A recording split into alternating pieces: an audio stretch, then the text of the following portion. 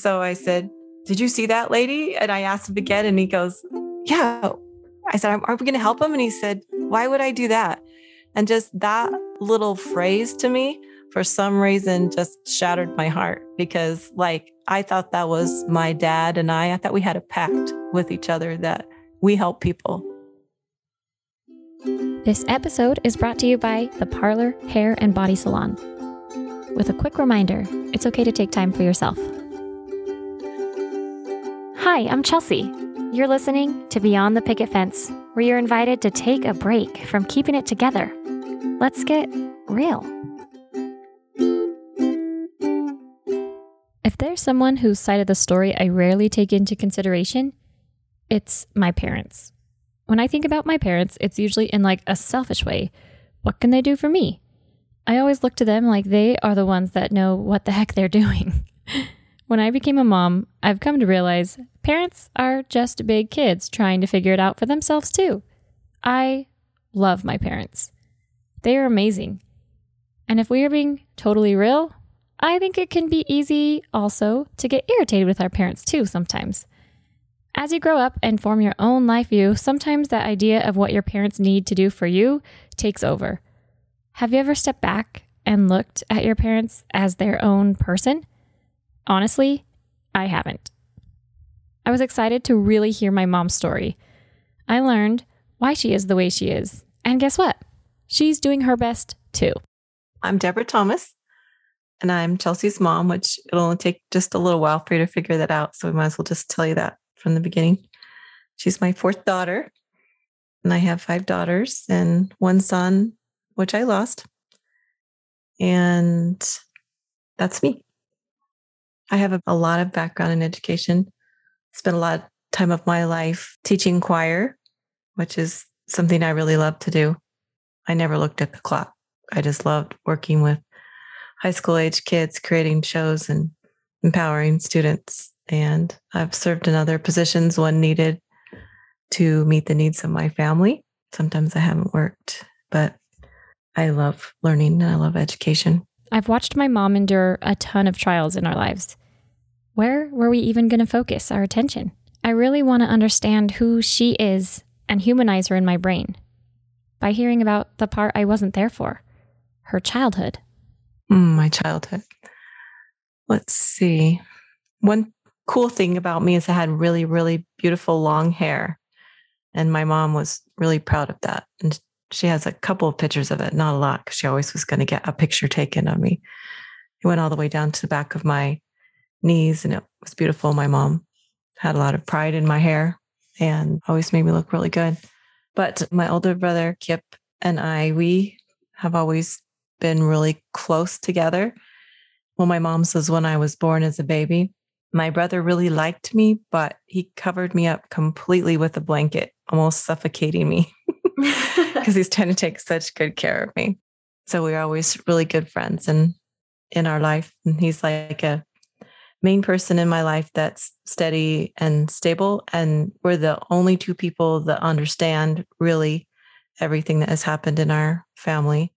I've never met my grandfather on my mom's side, or at least I never remember meeting him. And we never really talked about him. Not to avoid it, but just because I was in my own little world and never really cared to ask. It's about time that I asked. My dad was in sports, and he also had a beautiful voice. His voice sounded pretty similar to Elvis Presley. It was warm, loving, and I used to love to listen to him sing. And he would sing in church a lot, and he would be in extra performances outside of church. He's a very loving, caring person and loved to visit with people. And so much so that sometimes he forgot to actually come back home because he was out visiting with someone. So he just had a really warm, loving heart. I spent a lot of time with him. I was really a nervous child when I was younger. And I'm not sure why. It might be because my parents had some struggles with each other, but I was very nervous and I had trouble sometimes falling asleep. And then I'd feel like I was going to be sick. So my dad would sit in the bathroom and read the newspaper or book while I sat there trying to decide if I was going to be sick or not. he never complained. He just hung out with me for a really long time. We always went on errands to get stuff for my mom. We always got stuff to eat and went to cool places and restaurants. So we really were kindred spirits. And my dad taught me at a really young age that it's really important to care for other people and to show love and to take time to, like, if there was someone who was having problems or needed help, or just if he saw anyone that needed anything, he would stop what he was doing and give his whole self to whoever was in need. So that was something that I feel like has stayed with me. And so that's a little bit about my dad. They were members of the Church of Jesus Christ of Latter-day Saints. But while my grandpa had a long history of strong active membership in his family and ancestry, my grandma came from a home where the father of the home was not a member, and they didn't go to church a lot. So my grandma attended church by herself quite often. She was just always, wanted the best for herself and for her future family. She was a dancer, an excellent dancer. She was offered a position in a famous ballet company. She was trained by a famous ballet dancer named Miss Kasaya. I can't remember her first name was. I actually took ballet lessons from her a couple of times. And just once or twice, she is a good ballet teacher. And it was really, really difficult. So I was thinking, oh my gosh, my mom went through this for her whole life. My mom was beautiful. She had lots of friends, lots of boyfriends, and she loved learning. And she embraced the gospel on her own. Everything she did on her own. My grandparents met in high school. Grandpa was a lot older than my grandma, so he had time to leave on a mission for our church for 2 years and come back by the time she graduated. And he wanted to marry my grandma. He basically said, well, either you can take the ballet position or you can marry me, because there's not going to be two things. And so it was a really difficult decision for my mom, because there was another guy that she really, really liked too. And the other thing is, she knew that if she married my dad, then she would be married in the LDS temple, and her mom and dad wouldn't be able to come. And she really loved her mom and dad. They meant a lot to her. They're a really close-knit family. So actually, my mom said yes to my dad, and they got married in the LDS temple. And there's some rules that you have to follow to be able to go in. And so my grandparents weren't able to go in. And my grandparents, I don't believe, were very happy with my mom for the choice that she made. They just didn't feel comfortable with it. And so actually, it wasn't until the very last few hours that they decided to move all the furniture back in their house and just have a tiny little wedding reception for them. And so that was a really hard thing for my mom to do. And I think that caused a strain on my parents' marriage right from the beginning. My grandma couldn't have kids for a while, but after a bunch of needles in the stomach that were super painful, she had my Uncle Kip. 2 years later, they had my mom. My parents did end up getting divorced when I got married. I really do believe that my parents loved each other. I just think that they frustrated each other because, first of all, my mom had to give up something she really loved for my dad. And that was a big sacrifice. Many things like giving up, not having her parents be there for when she was married and giving up dance.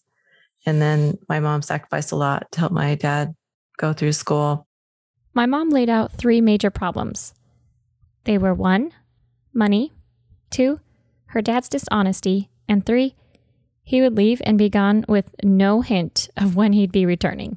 When I was a freshman in high school, we all went out. We sat on our suitcases next to the Plymouth Duster, waiting for my dad to show up. And seriously, we started in the morning, and my dad said he was going to be home anytime. And so it was sunset before we left, and we all traded turns, going in and getting snacks, and we sat on those suitcases. And then, of course, because my dad was late, it wasn't a fun trip because, my parents weren't really happy with each other, and we were in a Plymouth Duster. So we had 4 of us in the back, and it's, I was a freshman. So, I can remember we had to draw lines on the seat. So don't go past here or whatever, it was just never fun when we went on vacations. It was really actually kind of torture to go on vacations. And my mom loved to go on vacations and see beautiful places like Yellowstone Park and stuff. But my dad just never could quite get places on time. And that was so irritating. And then he didn't remember where he spent money. And then she tried to save for things and it wasn't there. She was just so frustrated with him. It was honest frustration. And so then when he finally did arrive on the scene, when you're frustrated with someone, it's got to come out on them. You just can't hold it inside. It's kind of like a play that you practice and you never can get the entrances and exits correct. It's just like always off. But I really did love both my parents. My mom is like a sister to me, and she's given me everything she has. Like anything she could teach me, she's driven me to lessons. And I'm a musician and I got a scholarship in music and have a lot of talents. And my dad had natural talents in music, and my mom helped me grow those talents. And she was consistent and she sacrificed a lot for me. That's kind of what happened is the three things about my dad that were so annoying and irritating just caused disrest in our house all the time. Disrest was the gentle way my mom was trying to say that there was a lot of yelling in their home. And so, this happens for a lot of kids, and I can see it in the education system. You can see kids in classrooms when you're walking by and you see a teacher talks loudly, you'll see some kids shudder. Their shoulders will shudder or they'll just act really uncomfortable. And I recognize that feeling because to me, loud voices cause me pain. Well, I don't know how my mom survived me and my sisters. I'm like so loud. Sorry, Mom. But if you're raised in a happy, where the relationship is good with your parents and it might be loud in your house, but it's not representing stress or pain, it wouldn't be, a big problem. But my parents did.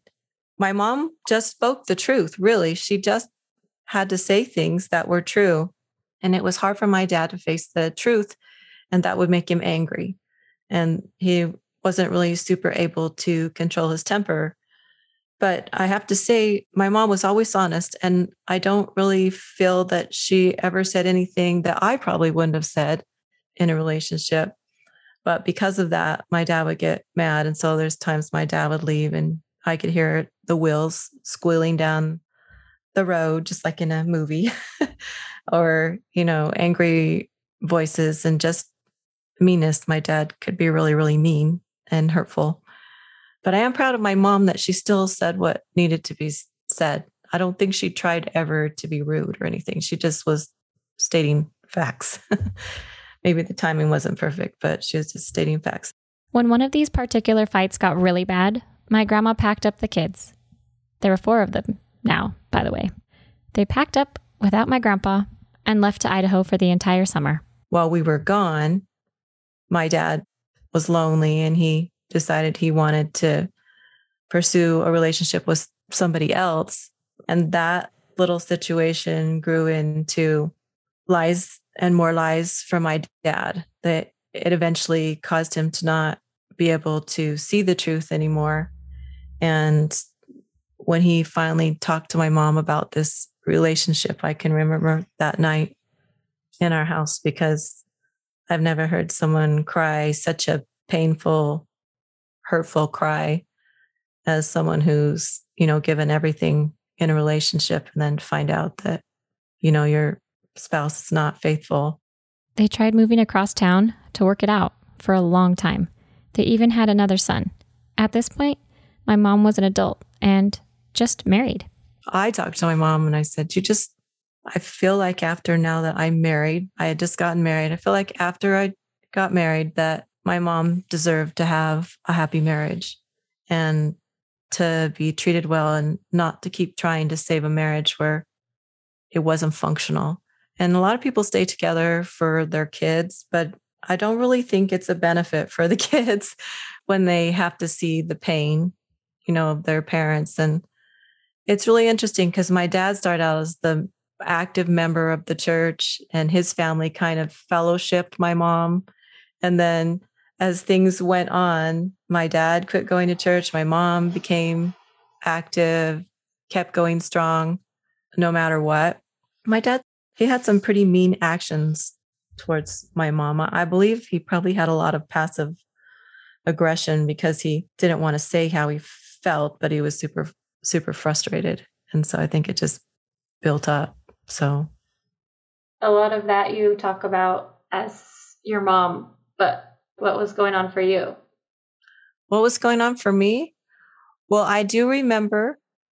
So we lived in Tempe and then we moved out to Ahwatukee after I knew my mom was really upset about something, but we didn't know what it was, because you know how when you're a child, you're just kind of oblivious to what the possibilities would be, because you're a family, right? And you're a family, you'll always be a family. Nothing will ever change, even if people don't get along, You shouldn't have to make a choice between your parents. So, but when we moved to Ahwatukee, I remember I was in my bedroom. I can't remember when this was, the order of it, but I was in my bedroom. My dad came in to talk to me, and I was just laying in my bedroom in my canopy bed. My dad came in to talk to me, and he told me that he had been unfaithful to my mom and that they were going to try to work through it. And I was like, I couldn't believe it. Like, that happens to other people, but that doesn't happen to you. But when I started thinking about it, well, it's been rough for them. I really loved him. We were really compatible and we saw a lot of things the same way. And my dad was a pretty spiritual man for a lot of his life. But when that happened, something inside of me I was just so disappointed and I was sad, but it helped me understand things. But the pain that my mom went through is just like, to me, it is forgivable. But at that moment, it didn't seem like I would be able to forgive him. But I have now forgiven him. My mom was a freshman in high school when she found out this devastating news. They stayed together a long time after that, but things never got better. My grandpa even made my grandma start to believe something was wrong with her mentally. So she was gone for a few weeks to get some help. That was the best thing she could have ever done, because when she did seek mental professional help, she had good doctors. Didn't take the doctors a long time to figure out that it really wasn't my mom who had all the problems. And she didn't have any of the signs, of why you would admit someone to a hospital for mental health. She just didn't have that. And actually, she became very empowered because she was taught how to stand up for herself and was given tools. So that's really when she really grew up, I think, and she found her own voice. And that was a big change in our life because she started having boundaries. No, we're not doing that. I'm not doing this. Then they moved to North Phoenix. It was at this point my grandma got pregnant with my Uncle Sean. That was a miserable time for my mom because my dad was not very nice during that time. There was times we went shopping in the store and my dad would just leave my mom standing there. She's pregnant. But Sean was such a gift to my grandma. He brought her joy in the midst of all of her trials. So fast forward to my mom's wedding reception. The topper is when I got married. I have 4 brothers and me, and my mom were really close. And on the day that we got married at the reception, my dad left before it was even over and didn't even say where he was going. So here my mom is, with a marriage that she was hoping would be, what she had dreamed of when she stuck with the church when she was younger. Yeah, and what she was willing to give up dancing for. Yeah. And so there she is with her parents who were like not happy that he left her like that. And she had all my presents. She had to pay all the reception people by herself and take all the presents home and then be at home not knowing where her husband was, but being able to guess. And then me not being there anymore. And we were really good friends. Like she could pretty much tell me anything. And even though she's my mom, I really feel like we were putting this life together to really just be sisters. I think she just came first. So anyways, then after that, I think that is when I told my mom, like within a month or so, I just said, I think it's not good. You're just trying to save something that's just not working anyway. So why don't you move on, see if you can find happiness in your life? My mom talked a lot about the stories from my grandma's point of view. And I wanted to get more into what this was like for my mom. What was she experiencing? My dad had bought me a bowling ball and I have a really fat thumb, and I don't have any bowling balls that I can hold that fit my thumb that I can bowl with. So consequently, when I bowl, I swing my arm back, like get ready to bowl, and the ball goes flying back behind me. And it never makes it onto the wood, where it rolls down the floor. So my dad, this is an example of giving a gift that one person thinks is amazing and the other person is like, why would you give me a bowling ball? So he gave me a bowling ball for my birthday with no holes in it, but it was light. And so he was going to have it made for my thumb so I could bowl with him because he loved bowling. He's always bowled. Actually, my parents bowled on bowling teams together. Yeah. So anyways, we were in the car and we were talking about the ball, but the bowling ball to me represented the other women in his life that he was hanging out with instead of my mom, and a different life, so that represented pain to me. So I didn't really want the bowling ball. So I told him, I just really don't want the bowling ball. I don't want to hurt your feelings, but I just don't really want it. It just represents something to me that I'm not loving. So we're driving down the freeway. It's like I think it was probably like 113 or something. And I was married at the time and I had one baby. We lived in an apartment in Tempe, and we're driving down the road. And I saw a lady on the side of the road that was stranded. She had her hood up and she was holding a baby and had a toddler in her hand, another kid hanging onto her leg. And she was on the side of the freeway. And so I just was thinking, oh yeah, we're going to stop. We always stop. I mean, I was just assuming it because that's why sometimes it took us a while to get home when my dad and I were gone, because we'd be helping people. This time, her dad did not pull off to help. I was just assuming we were going to pull over. And then I said, did you see that lady? And he said, yes. And then I waited a while and I thought he was going to get off the ramp and go back and then come back on and we could pull over.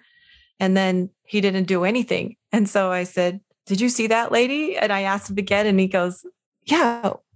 Why? I said, are we going to help him? And he said, why would I do that? And I said, why would you do that? And just that little phrase to me, for some reason, just shattered my heart, because I thought that was my dad and I thought we had a pact with each other that we help people, even if it takes sacrifice or we're busy, we stop to help people. That was just something that he always taught me. And so I just thought, I do not know who this man is that I'm in the car with. I really don't. And I should have noted things earlier, actions and stuff, but you always have that hope that it's not true, or, maybe it was just a particular reason what happened. I just said, okay, this is not the father that I remember or was raised by. And when I had that thought, all of a sudden, I've had 3 times in my life, I felt completely lonely, but all of a sudden I just felt like in that show, I don't know which baseball show it is, but where it says focus the mechanism and then everything goes silent and it goes shoo, and then he's distant. There's nothing around him, just total silence. But it felt like that for me, but with darkness. It just was like, I have no father. And it was devastating to me. But, another person could have had that happen. Maybe they wouldn't have had that reaction. It was just the moment of realization for me, and it was stacking up. This is what happened. That actually caused me to kind of go into a state. I've been pretty mentally healthy most of my life, but actually by the time he dropped me off to my apartment, I didn't really want to talk to him. I just said, well, I'm going to go in, I'll see you later. And so Darren, my husband, he goes, what's wrong with you? You do not look well. And I could barely walk. It was like my legs wouldn't work and my arms wouldn't work. And I believe that it's called being catatonic. And I was just not well. My dad had to go to work, so he called my grandma and my mom's brother. My brothers and his wife said they would drive me up to my mom, who lived in northern Arizona. So it was so weird. It was like an out-of-body experience because we were laughing and joking, but I felt like I was looking in a window to someone else's life because I just felt so numb, because I didn't realize, I loved my dad so much. And I guess I was just so disappointed. And all of a sudden I felt like, oh, we're not in this together anymore. But I should have realized that before. I just, was in denial probably. Like I said earlier, I never knew my grandpa. So I was wondering, did my mom choose to cut him out of our lives after that? Did she set a boundary? Well, no, I don't think so. what happened is then when we were living up in northern Arizona, my mom got remarried to my stepdad, Andy, who I'm so happy to have him in my life because he's been able to fill that job of I can call him up and have him help me solve a problem that no one else wants to solve. For example, having the dog door put in the wrong spot in my house, and he came back and fixed it, and just things like that. He'll do stuff for me like that, and he does it unconditionally. So I appreciate that. But my mom got married first, and then my dad had a rough time. I think he worked at a prison as a guard or something, and he met somebody, and they decided they were going to get married, and she was going to join the LDS church. And in order to do that, he had to go through, some interviews. And during those interviews, the person who was interviewing told him that he needed to really talk to his whole family and tell them really the full truth about what had happened that one summer that we left. And so consequently, he tried to solve the problem, talk to each of us and my mom, which was okay. But then his future wife, I don't know if he's married or not, I can't remember, but she got involved and was pretty mean. And my dad had told my mom, not my stepmom, all these mean things. That's the worst thing you can do when you get divorced is fill the head of the person that you're married with bad things about the previous person you're married to, because it always backfires. Because when you're over it, you can forgive and move on. You have this person that's taken on your anger, and it's like superpower anger. And then it's always felt. So I think that's what happened. So anyways, my dad and his wife were so out of control that there was a restraining order put on them to not come to my mom and my stepdad's house for good reason. It wasn't a good situation. I grew up in that home that had the restraining order on it. Eventually, my grandma and Andy moved out and my parents bought that home. But before that, there was more tragedy in the family. My little brother, Sean, was killed in an accident. He was riding his bike and they were just going to have their first fort meeting. They, being Sean and his little buddies, they made this little shack that they called the Red Baron Fort. They'd been preparing for this big first day that they're going to have their meeting. They all went home and got their stuff, packed up their bags, got dressed. They'd even put in their own handprints on the shack outside of the home where they were going to have their fort at, called the Red Baron Fort. I think their hands are still up there, all in red paint with their names on there. But anyways, so when they were coming back after all getting their stuff, they picked each other up, on the way back to the one house. And my brother heard his friend, he either fell or something happened. So my brother turned around to check on him and his bike veered out into the road. But then there was a woman who was driving by in a van, and she wasn't mentally healthy at the time. And she also, I think she was nursing her baby and didn't have brakes. And so it was a really, I don't even know if she saw Sean, but his bike hit the car, but it didn't hit him, but it jolted him off the bike. And then he hit the back of his head right here on the hypothalamus. And then his head began to swell. So they airbagged him down to Phoenix Children's Hospital, a place we know well. And his brain just swelled up too much.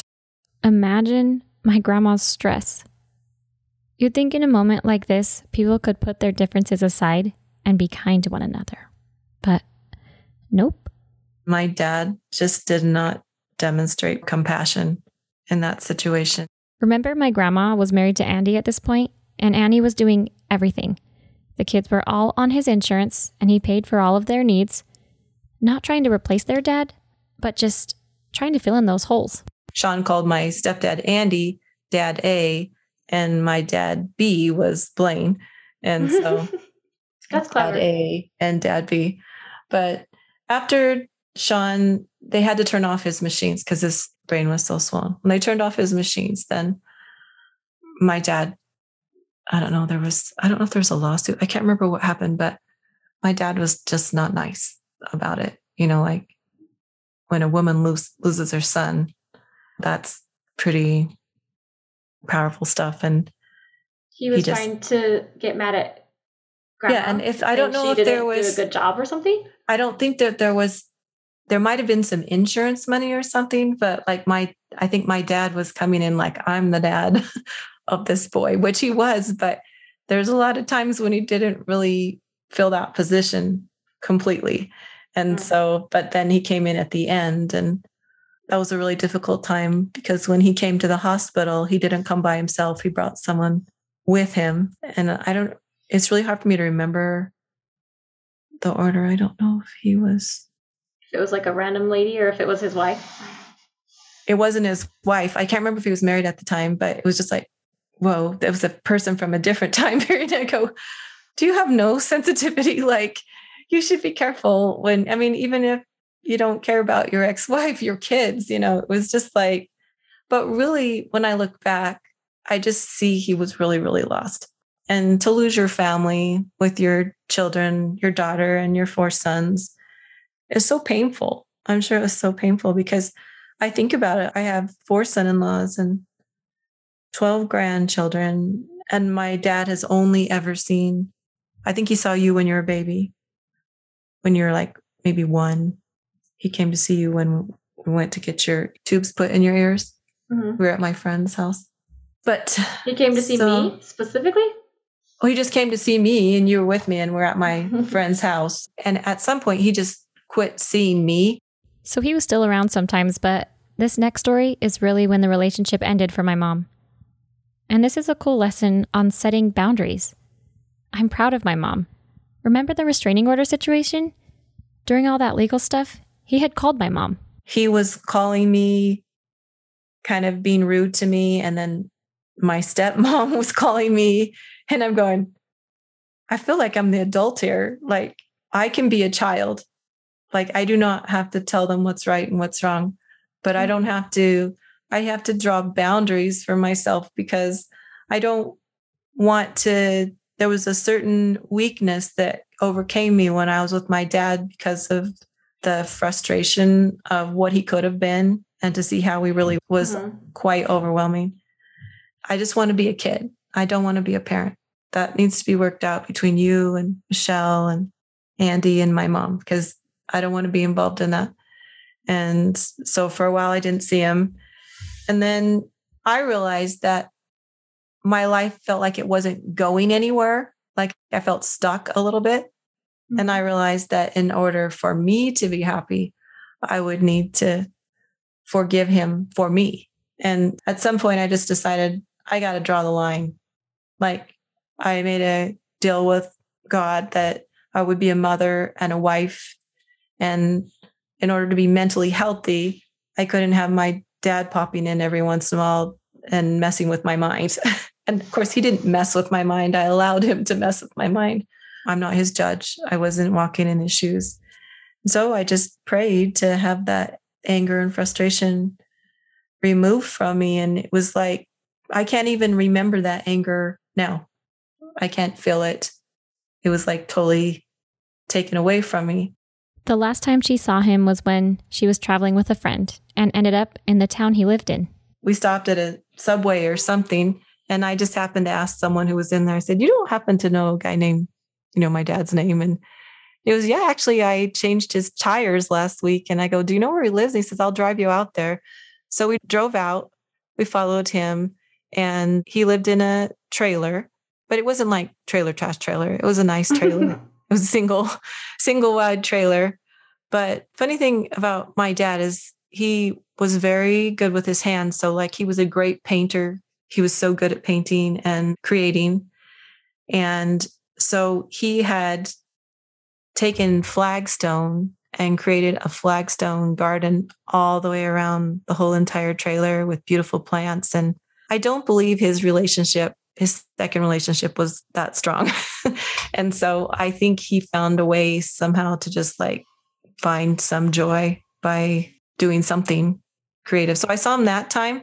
But the funniest thing, it was so shocking to see him. And he was a smaller man than I remembered, like almost equal to him in height. I don't know if he shrunk or was unhealthy or whatever, and it was like seeing your father, but not really. Like it was weird. I didn't give him a hug or anything. It was just weird. Like meeting someone you don't really know, but kind of recognizing those eyes and like, oh yeah, So I saw him then. My brother talked him into calling me when I had Emily. And he talked to me. He was really nice. He said he wished he could come to see me. I think that's probably the last time that I talked to him. But I was really kind. And I never said I don't want you to be in my life for anything. But as he just kept not contacting me, first I sent birthday cards, but I heard they weren't being opened. They were being ripped up or thrown away. So I thought, well, that's not going to work. Even though the boundary was set, there was no anger. In fact, there was even still love. My mom used to teach English to Chinese kids online for a little while. And so I decided that I was going to sing a song for him. It's called Leader of the Band. Mm-hmm. And I sang it for a lot of my students. So I sang it for him. And I sent the video to my brother, Chris, because Chris was close to my dad. And then I think my dad had it delivered to him. Jumping way ahead, like 2000 and something, after all my siblings and I were born, fast forwarding through a ton of other crap, we arrive to when my little sister was having health issues. They thought it was acid reflux until one day she had a seizure while she was swimming and drowned, which was actually a blessing in disguise because they found a brain tumor. So there were years of struggling there, but that is an entire another episode. Anyway, during all of this, my mom got news that her dad was probably going to pass away. My brother called me and asked me if I could go and see my dad. And I had already set a boundary in my life that I wasn't going to let my past affect the joy that I felt in my present, because I owed it to my husband and my children. And I think if I went and saw him in a really bad state, it probably would have messed with my mind. So I just decided, you know what? I've been available. He has not really reached out and contacted me. And so at that point, I just thought, well, if he contacts me, then, I'm here. I'm not angry. I really am not angry. And I have great love for my dad. I just, somewhere along the line, my dad disappeared for me. Eventually, he did pass. And I received a text like, hey, I should probably let you all know that Blaine died. And that was it. But I have to say, it's not that I didn't love my dad or was sad that he died. It's just that his physical death was way later than his spiritual death. And I'm a really spiritual person. So I felt like that left a long time ago and he was lost. And so when I heard that he died, I had no feelings at all. Like, it was weird. But I think it's because I had already dealt with his passing spiritually. Yeah, you had already mourned his loss, grieved his loss. With my mom's dad passing, let's take a quick break. Are these your pain points? Numbness. Do you feel emotionally numb, distant, as though you're living behind a glass wall? Anxiety. Do you feel shattered and immobilized by an overwhelming experience in your past? Disconnect? Do you feel disconnected from your loved ones and unable to find any real pleasure in life? You are not alone. I've been there.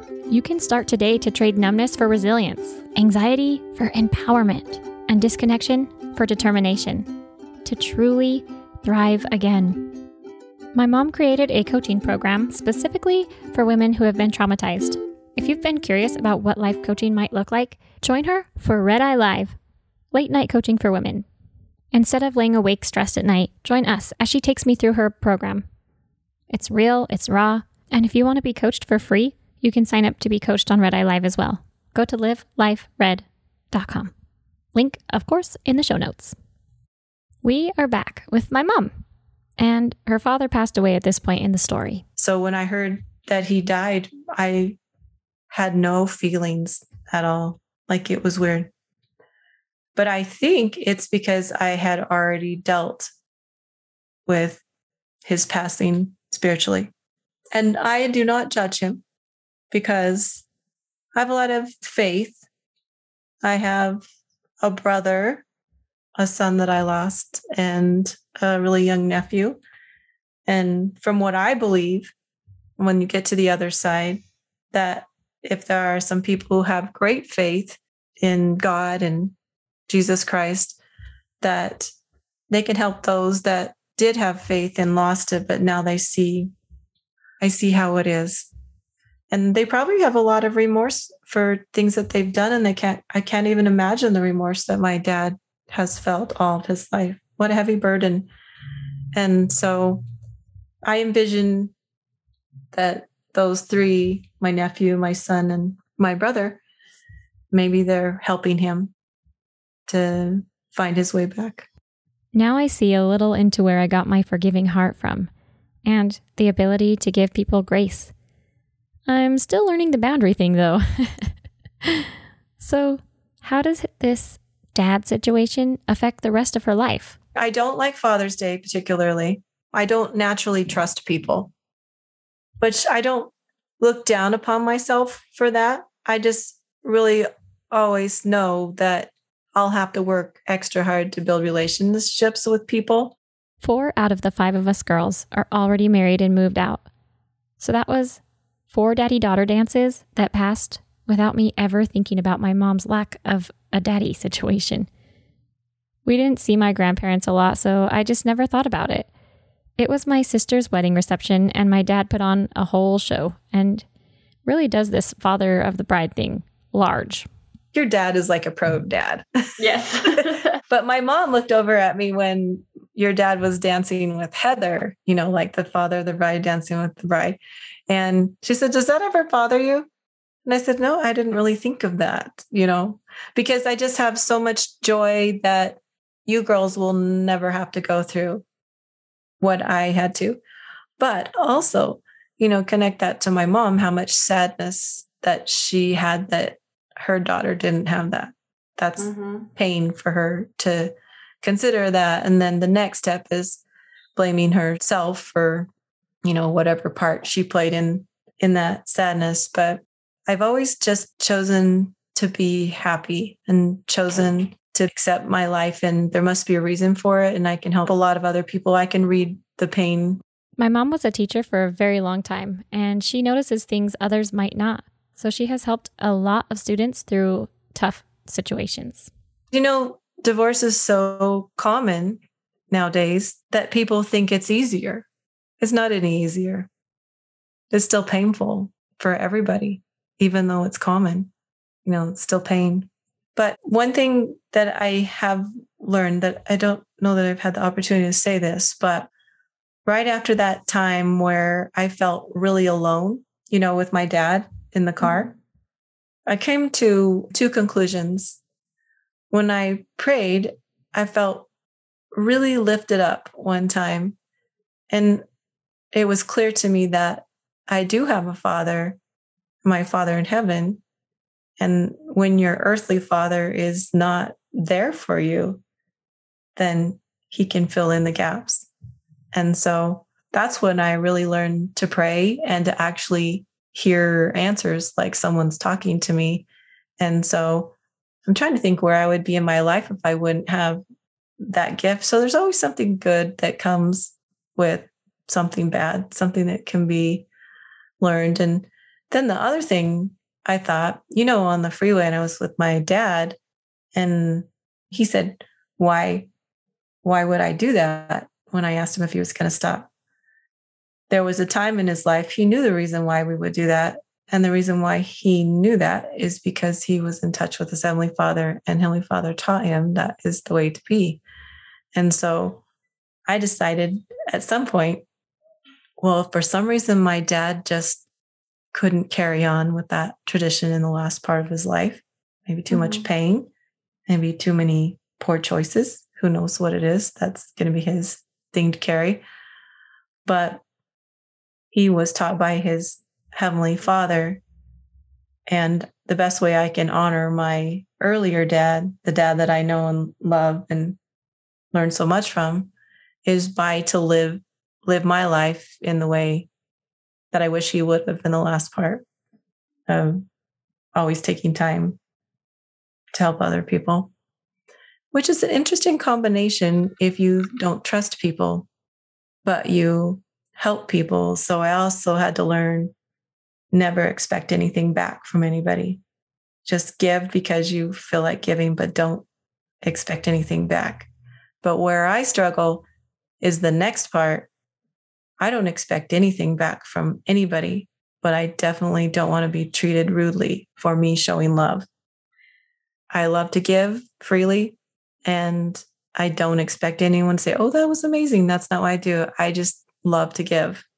But if I've given everything I have, like 110%, which is what I always do, I never really do anything halfway. And then someone totally take what I did in an opposite way and like be rude about it. Like, I feel like not only it's disrespecting me, but it's disrespecting love that I had in my heart, that I was paying tribute to them. So that is a cycle that I'm aware of. That's not a healthy cycle, but that's a cycle that I probably will deal with in my life just because of the situation that I've gone through. We only got into really one dramatic event my mom has been through. Her list is a long one, as many of ours are. She had her dad break her heart, her brother dying, her son dying, many miscarriages, caring for her mother-in-law, putting up with 5 daughters, her daughters and grandchildren with big medical issues, one of them being my son Jackson with a major heart condition. I mean, that's just a glimmer into her life. With all of the craziness, I wanted to know. How do you know where to be for what situation? I answer the call from Heavenly Father. I hear it and I do it. Sometimes I can see things happening in a place, like a scene. There's a scene that I saw of Justin and Jackson in the hospital on the day that you weren't there. I saw that scene and felt impressed that I did not need to be helping that day. And then how do you deal with, like, a lot of times Kelly had to be there for me because you were taking care of Noni or Emily. Mm-hmm. And so if there was ever that feeling of like wondering where my mom was, what would you do about that? Because I feel like you are often very misunderstood. Oh, yeah. I don't even get myself, but I think I'm spiritually autistic. I think you might be mentally autistic, Mom. No, I'm just so in tune that way that sometimes I'm not in the real world, but I do. I'm not sure what the question is, but that reminded me of, there was a day, and I have this in my book. There was 2 days where a lot of people needed me at once. And there was the day when Jackson had just coded. You had called me on the phone and you basically said you didn't want Jackson anymore. Like, God's going to be like this. I just want him to take him, and you were not in your right mind. And Emily, my youngest sister, I was holding Emily in my arms because she had just had a grand mal seizure. So while I was talking to you, I was holding her, trying to get her medicine while I'm holding the phone on my right ear, trying to hold her and get the medicine in her mouth. And then I could hear Noni, my dad's mom, we call her Noni, and her real name is Claudia, ranting and raving downstairs because she wanted yogurt. And that was the time in her Alzheimer's stage where we had to lock the refrigerator and all the pantry, and like her house was like a prison. and everybody all needed me at one time. And I just felt really calm. It was weird. But I did start having, which we can talk about maybe later, but like, I did find a way to really connect with Heavenly Father. And I use this thing called Google Drive prayer notes. That's what I call it. And when I was trying to help everybody out one time, because I was also watching Brindley's twins somewhere in there. Mm-hmm. Then Holly was calling because Holly was sick. And then Blaze was sick. And then my mom's mother-in-law was sick. And then my mom was stressed out from that. It was just like total chaos. I really don't know how I did all that. But I just decided I wasn't going to sit on my phone all day because, like you want to escape that. Really, seriously. Where's the escape room? Because you want to go there. And I would be looking through Facebook and I would see, some of my friends and with their perfect makeup and, their hair great and their grandkids, prom king, prom queen, someone just won a pageant. So-and-so's going to this college and, all of this. And I'm thinking, what am I doing in my life, I had a lot of really negative thoughts. And then just randomly, I just had this question pop in my head. Isn't there something better you could do with your phone than just scroll through Facebook and all the social media? I did mostly Facebook though, because it's kind of old school. So I scrolled through Facebook and I didn't like the feeling that I got, just that not good feeling about myself. So I realized it wasn't good for me. And so I got this message in my head. Instead of scrolling through Facebook, why don't you pray to your Heavenly Father and write down what He says? And so I started doing that. Like I typed it word for word. It was the coolest thing ever because the more I did it, the more direct information I would get. And the other thing is, like 2 weeks later, I'd go back and read something that I had typed out in a prayer. It was so cool how I could see how all of that had worked out in my life. And in our church, we have something called patriarchal blessings, where you can go and you're like anywhere from 12 to however old you want to be and get a blessing, especially for what your mission is in your life. And I always thought, it's cool to have that, but that's not the only way you can get direct knowledge. If you're open to it and you want to know and you ask God, He'll tell you every day what you need to do, which thing is the most important thing. But I think it's a gift that I should thank my father for, because when he had those hard times in his life and I connected to Heavenly Father, I felt like I connected to the piece of my dad that I had lost. And also it's helped me through my life. I have great peace in a lot of turmoil. Kip and I both had said that we're never going to get divorced, but situations happen. And sometimes you're prompted to do something different, but there are scars that are left on people in different ways. I believe that I have a little bit of disassociation or disconnect from people. And for 2 reasons. One is because I'm listening to Heavenly Father. And the other one is because I don't move rapidly towards relationships with others until I know that I can trust that relationship. But I have learned if I pray about it and I follow those promptings, that's super helpful. So when my daughters, they're raised in a pretty happy family. We had some trials, but they weren't because your parents didn't love each other. They probably will never understand what that emptiness feels like, to have that empty part of you that won't ever be filled. So it doesn't make you completely as functional as the person who hasn't been through that. I think what you're trying to say is that, like, while we all have our own problems, we might never understand the piece of you that is broken. Yes, and how that causes me to make certain decisions or react in a certain way that I may not have reacted before. Because, let's say you have to do something and you're really nervous about it, like driving. Like if you've driven for a long time, you just hop in the car and drive, right? But if you hop in the car for the first or second time, everything is really intense. Like you stop, you brake fast because you're in fight or flight mode.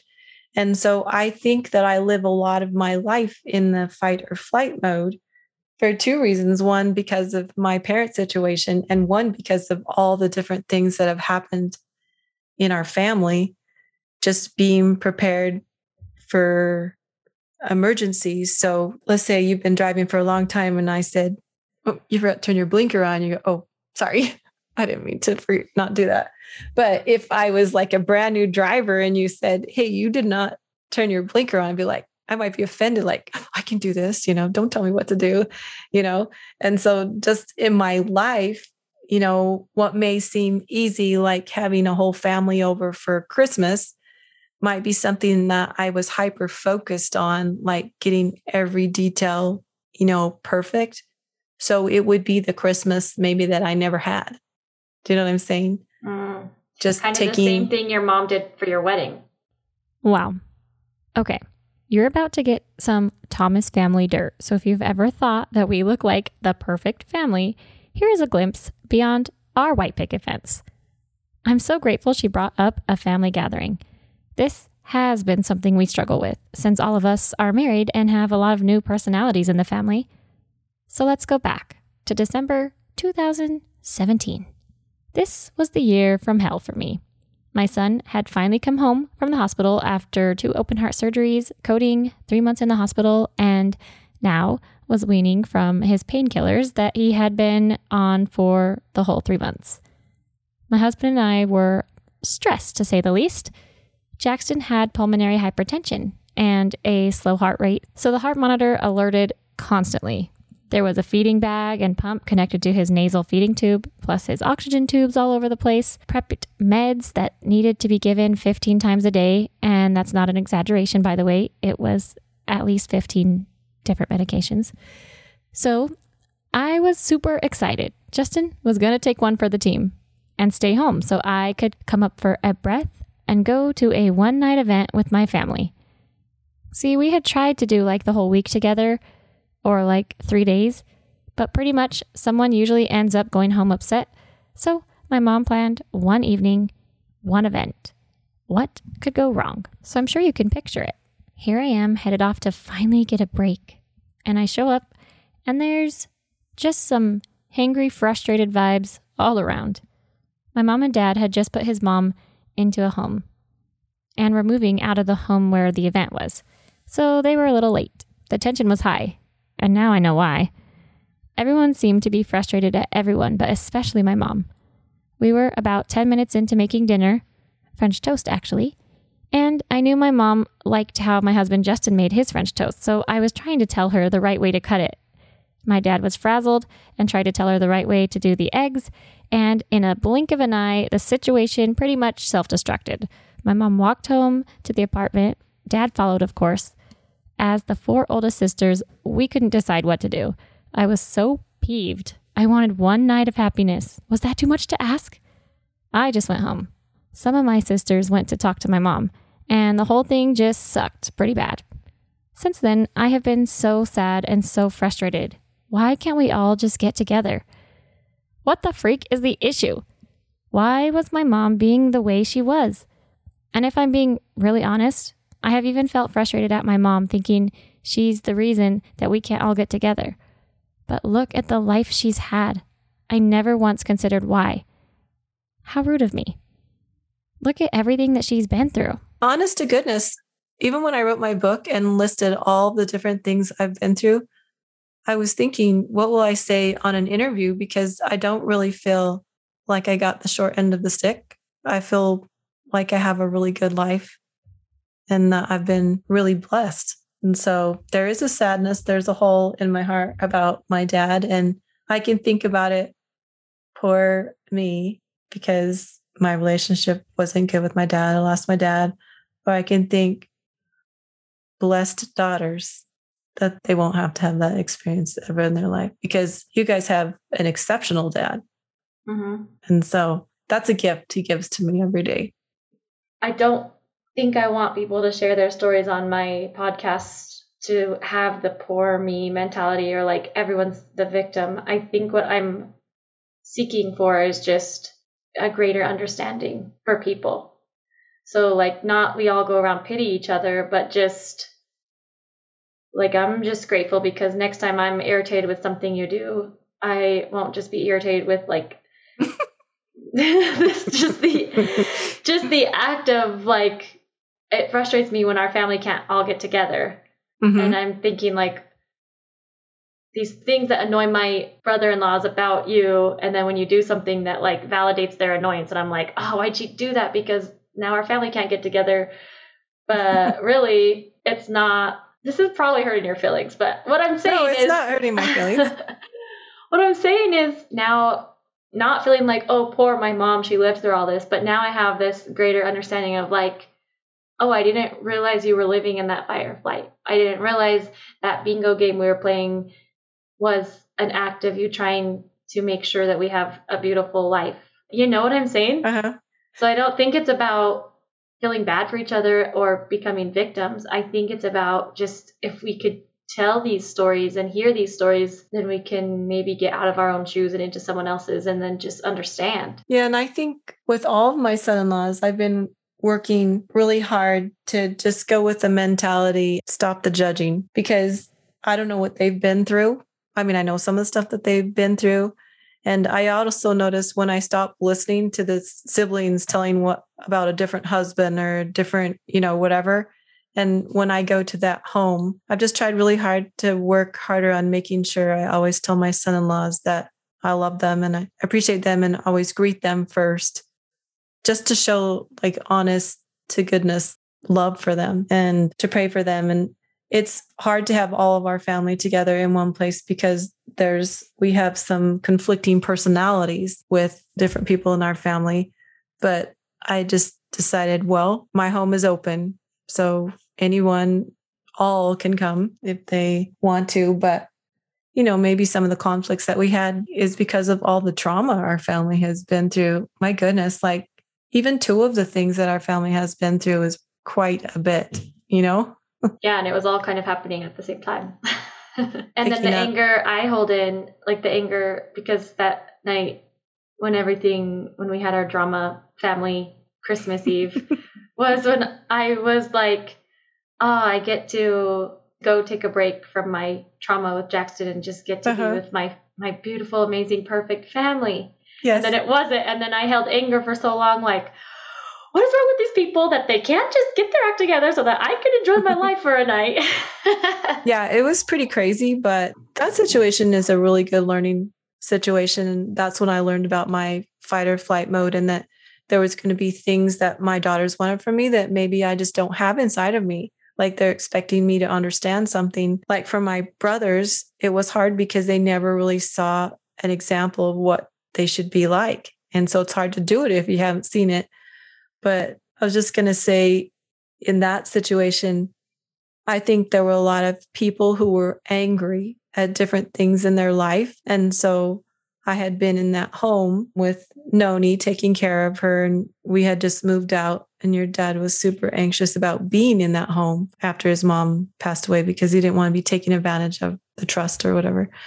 I was trying to help him get out of the house as fast as he could. And I was just focused on him, really, just getting him through that. And so just everybody ended up in our house. And so we thought, oh, we'll just let everybody stay in that house and then we'll stay in the apartment. And it was just a miscommunication and anger, not communicated in a good way. And it just built up. And so when I walked into that home that I had felt love in, I did not feel a good spirit. And what it was is just contention. Contention.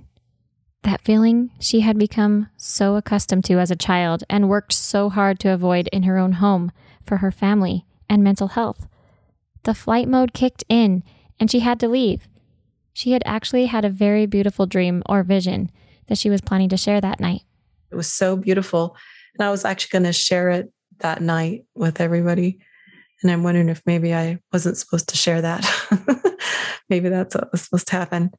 But, even that, I've worked harder on relationships with some of those daughters that were not happy with me.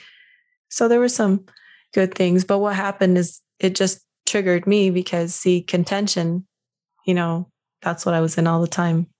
Everybody has their own thing going on in their mind. And so when I'm coaching people, I actually use this thing called Zoom out, and we'll talk about a situation and we'll just talk about, okay, tell me how you felt. I talk them all the way through the situation. Then I back them out a little bit further, like a zoom out of the situation, say, okay, now let's be somebody else.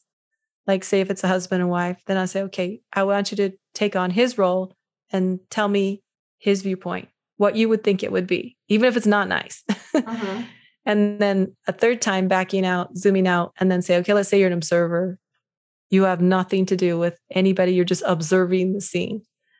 And then that's a way to get people out of their head. And I've learned to do that for myself because I have this philosophy called the file cabinets, which I think I'm going to write a book about. But I used to have a friend that I worked with, and she might listen to this, but she had a file cabinet that I could see that just had papers flying out of them. It was so messy, and mine was organized. And so every once in a while I would help her with the file cabinet. We'd organize put the papers in neatly where they went, same papers, no more, no less. And then we could close the drawer, and it was great. And I think sometimes we have so much stress and anxiety, contention, anger, unexpressed feelings that are just crammed in our brain, a mess. And if we're willing to take out a file at a time and sort through it, like, okay, I need to sort through, like, for example, Jackson, I need to sort through what happened in those 24 hours with Jackson when he coded, what happened, and feel that, get those papers in order, and then say, during this time, this is where I was, and label it. Like, this is how I label that and deal with it. You do that with the different situations of your life, stick it back in your file cabinet. It's nice and neat. And then you can move on with your life. But I think that Christmas Eve was, everybody's file cabinets were a mess. I mean, we had kids having seizures, brain surgeries, anxiety. We just had someone pass away. We had a lot going on. Mm-hmm. So anyways, we were probably like, let that all go. Yeah. Like triggers. Do you know what I'm saying? It was probably like, ricocheting. Yeah. Just ricocheting off the wall. But the thing that got me was it took me back to my family. Like what you first asked me about is the arguing and the loudness and the contention. Mm-hmm. So that's one of my goals, is to not have that. And so I can't function in that. So when I walked into the house, it was like, I could feel it before anyone said anything. I could feel it. And I said, my spirit can't be here. So I had to take my body with me because my spirit's inside my body. And I walked home. So it wasn't your French toast comment. My spirit was offended. My spirit was offended because I just needed a break. I think we all just needed a break. Yeah. And I think people were maybe wanting me to be their break, like to. Yeah, but you needed a break too. Yeah. Because I remember one time I was coming from Colorado after living there for a year. We drove into Snowflake, which is where we're going to live for a while. And your dad had gotten a job. And all the way driving, I was at my wit's end. And I remember I was driving the car and I had envisioned the whole time that when I got out the car, I was just going to fall into my mom's arms and just cry and let her hold me. That's what I just wasn't envisioning. Of course, it didn't happen. But, knowing that she probably would have done that if I would have asked her to do it or whatever. But sometimes we feel like we need someone just to lift us from those things. But I actually did work out that situation after. And this is the cool thing. After having my feelings hurt by my children, which had never really hurt my feelings in their adult life, it gave me a chance to see what it might have been like for my dad. Because to have daughters disappointed in you, I thought, well, I don't really think I did anything to deserve that. You know what I'm saying? How you get, it doesn't matter who you are. But I thought, now I know what it feels like to be my dad, like to have people look at you with disappointment. And so it gave me a little feeling of like, what would that be like? And it's kind of a humbling experience. Wow. That was really healing for me. I didn't realize how much sadness I had from that one crazy night of contention. And my poor mom lived a childhood full of that. Last episode, I talked about how maybe we don't need to make huge expectations for our kids or our parenting. Now I'm realizing we need to stop expecting our parents to be who we need and want them to be for our sake, and just let them be who they are. And obviously, set necessary boundaries where you need to. And guess what? Even though I know this, I'm 100% probably still going to have some moments of irritation at my mom. Honestly, humans can be irritating. What relationship do you have where the person has never once irritated you? I don't think it exists, because being human is messy. Emotions have to cycle through us. But guess what? You can totally love someone deeply while feeling irritated with them. And it does help to know them, truly know them. I'm so glad to have such a kind mom who would do anything she could to help us when she feels guided to do so. I wouldn't change her, spiritual autism and all. And with that, I asked, what do you wish people saw beyond your white picket fence? Well, I'm a survivor of broken heart, but Jesus had a broken heart too. And he wants us to have that experience so that we understand. My mom said one time after Sean died, a lady from, I don't know if it's a general authority or a mission president's wife or somebody, said she had a dream of herself being in an elevator that went down really fast and she had fallen on the floor or something. And she could see down on herself and she looked like she was totally fine, but actually every bone in her body was shattered. And she had lost a child too. And so she had shared that with my mom, that you can look normal from the outside, but inside you could be completely shattered, really, and people wouldn't know. So I do have a broken heart, but it's been healed by Heavenly Father. And if I can offer my help to other people to lead them to Heavenly Father. And one thing I'm really proud of with my daughters is when I'm with them and see how they live their lives, they represent the most important thing to me, which is showing care for other people and putting others above themselves, which is what my dad and my mom taught me. And I've seen it in every situation. Heather was telling me how they came here to do a wedding. They were like, I don't know, a lot of money. And some lady approached her in the grocery store. She was a refugee and she had a cart full of groceries, but didn't have any money. And Heather just gave her the money. They had just came to Arizona to earn. And I've seen Holly reach out and do big things for people, even in the midst, like giving her favorite blanket that she survives in with her anxiety, giving it to a child who was cold in the hospital room when she was there with her own son who was having a life-threatening situation with seizures. And I've seen it in Brenly when she was dealing with a miscarriage. She had just had a miscarriage and hadn't had any children yet, I believe. And her friend needed her to go and be with her during labor and delivery. And she went and did that. And right after she had a miscarriage. And the one thing she wanted more than anything was a baby, but she wasn't in that situation, but she went to help someone. And then I see you every day reaching out to other people, always reaching out, stopping, helping people. And Emily, I see the same thing, trying to reach out and show love for other people on the internet or whatever. So that's a great gift. That's a legacy that lived on through my parents, even though through the difficulties, they were able to do that through me. And you guys have been blessed to have husbands who also have that love. So love changes everything. Thanks for listening to another episode of Beyond the Picket Fence. Do you or someone you know have a story to share?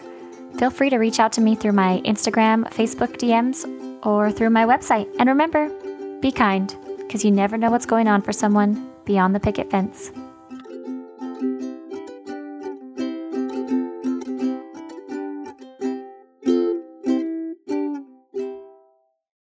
Woo, that was a long one, folks. So if you're still here, here's a funny little conversation I had to cut out. Thanks for sticking around. Is it really true that I was supposed to be a boy? Your dad said he was going to grow a mustache until you were a boy. I go, this is smart for a science teacher. Yes, he thought you were going to be a boy. Well, he just told himself that. But the doctors didn't tell you I was going to be a boy? No, you did have a pretty fast heartbeat. Wait, is you supposed to have slow if you're a boy? I don't know. I can't remember, but it was borderline. So, I made up a story in my own head that I had been prescribed to be a boy, and then I came out a girl. Oh no, no, you were a girl. But we did have son's basketball socks for you because the doctor actually had you be born early so that he wouldn't miss the Suns playoff game. The doctor? Yes. It was really good. That's so interesting how I created this whole story, because in my head, I created a story that the doctors told you guys I was a boy, and then I came out a girl, and I wore boys' clothes for 2 weeks. Do you know how many people I've told that my whole life? That's right. So many. That's a lie. If I've ever told you that story, that's a lie. Okay, that's really it.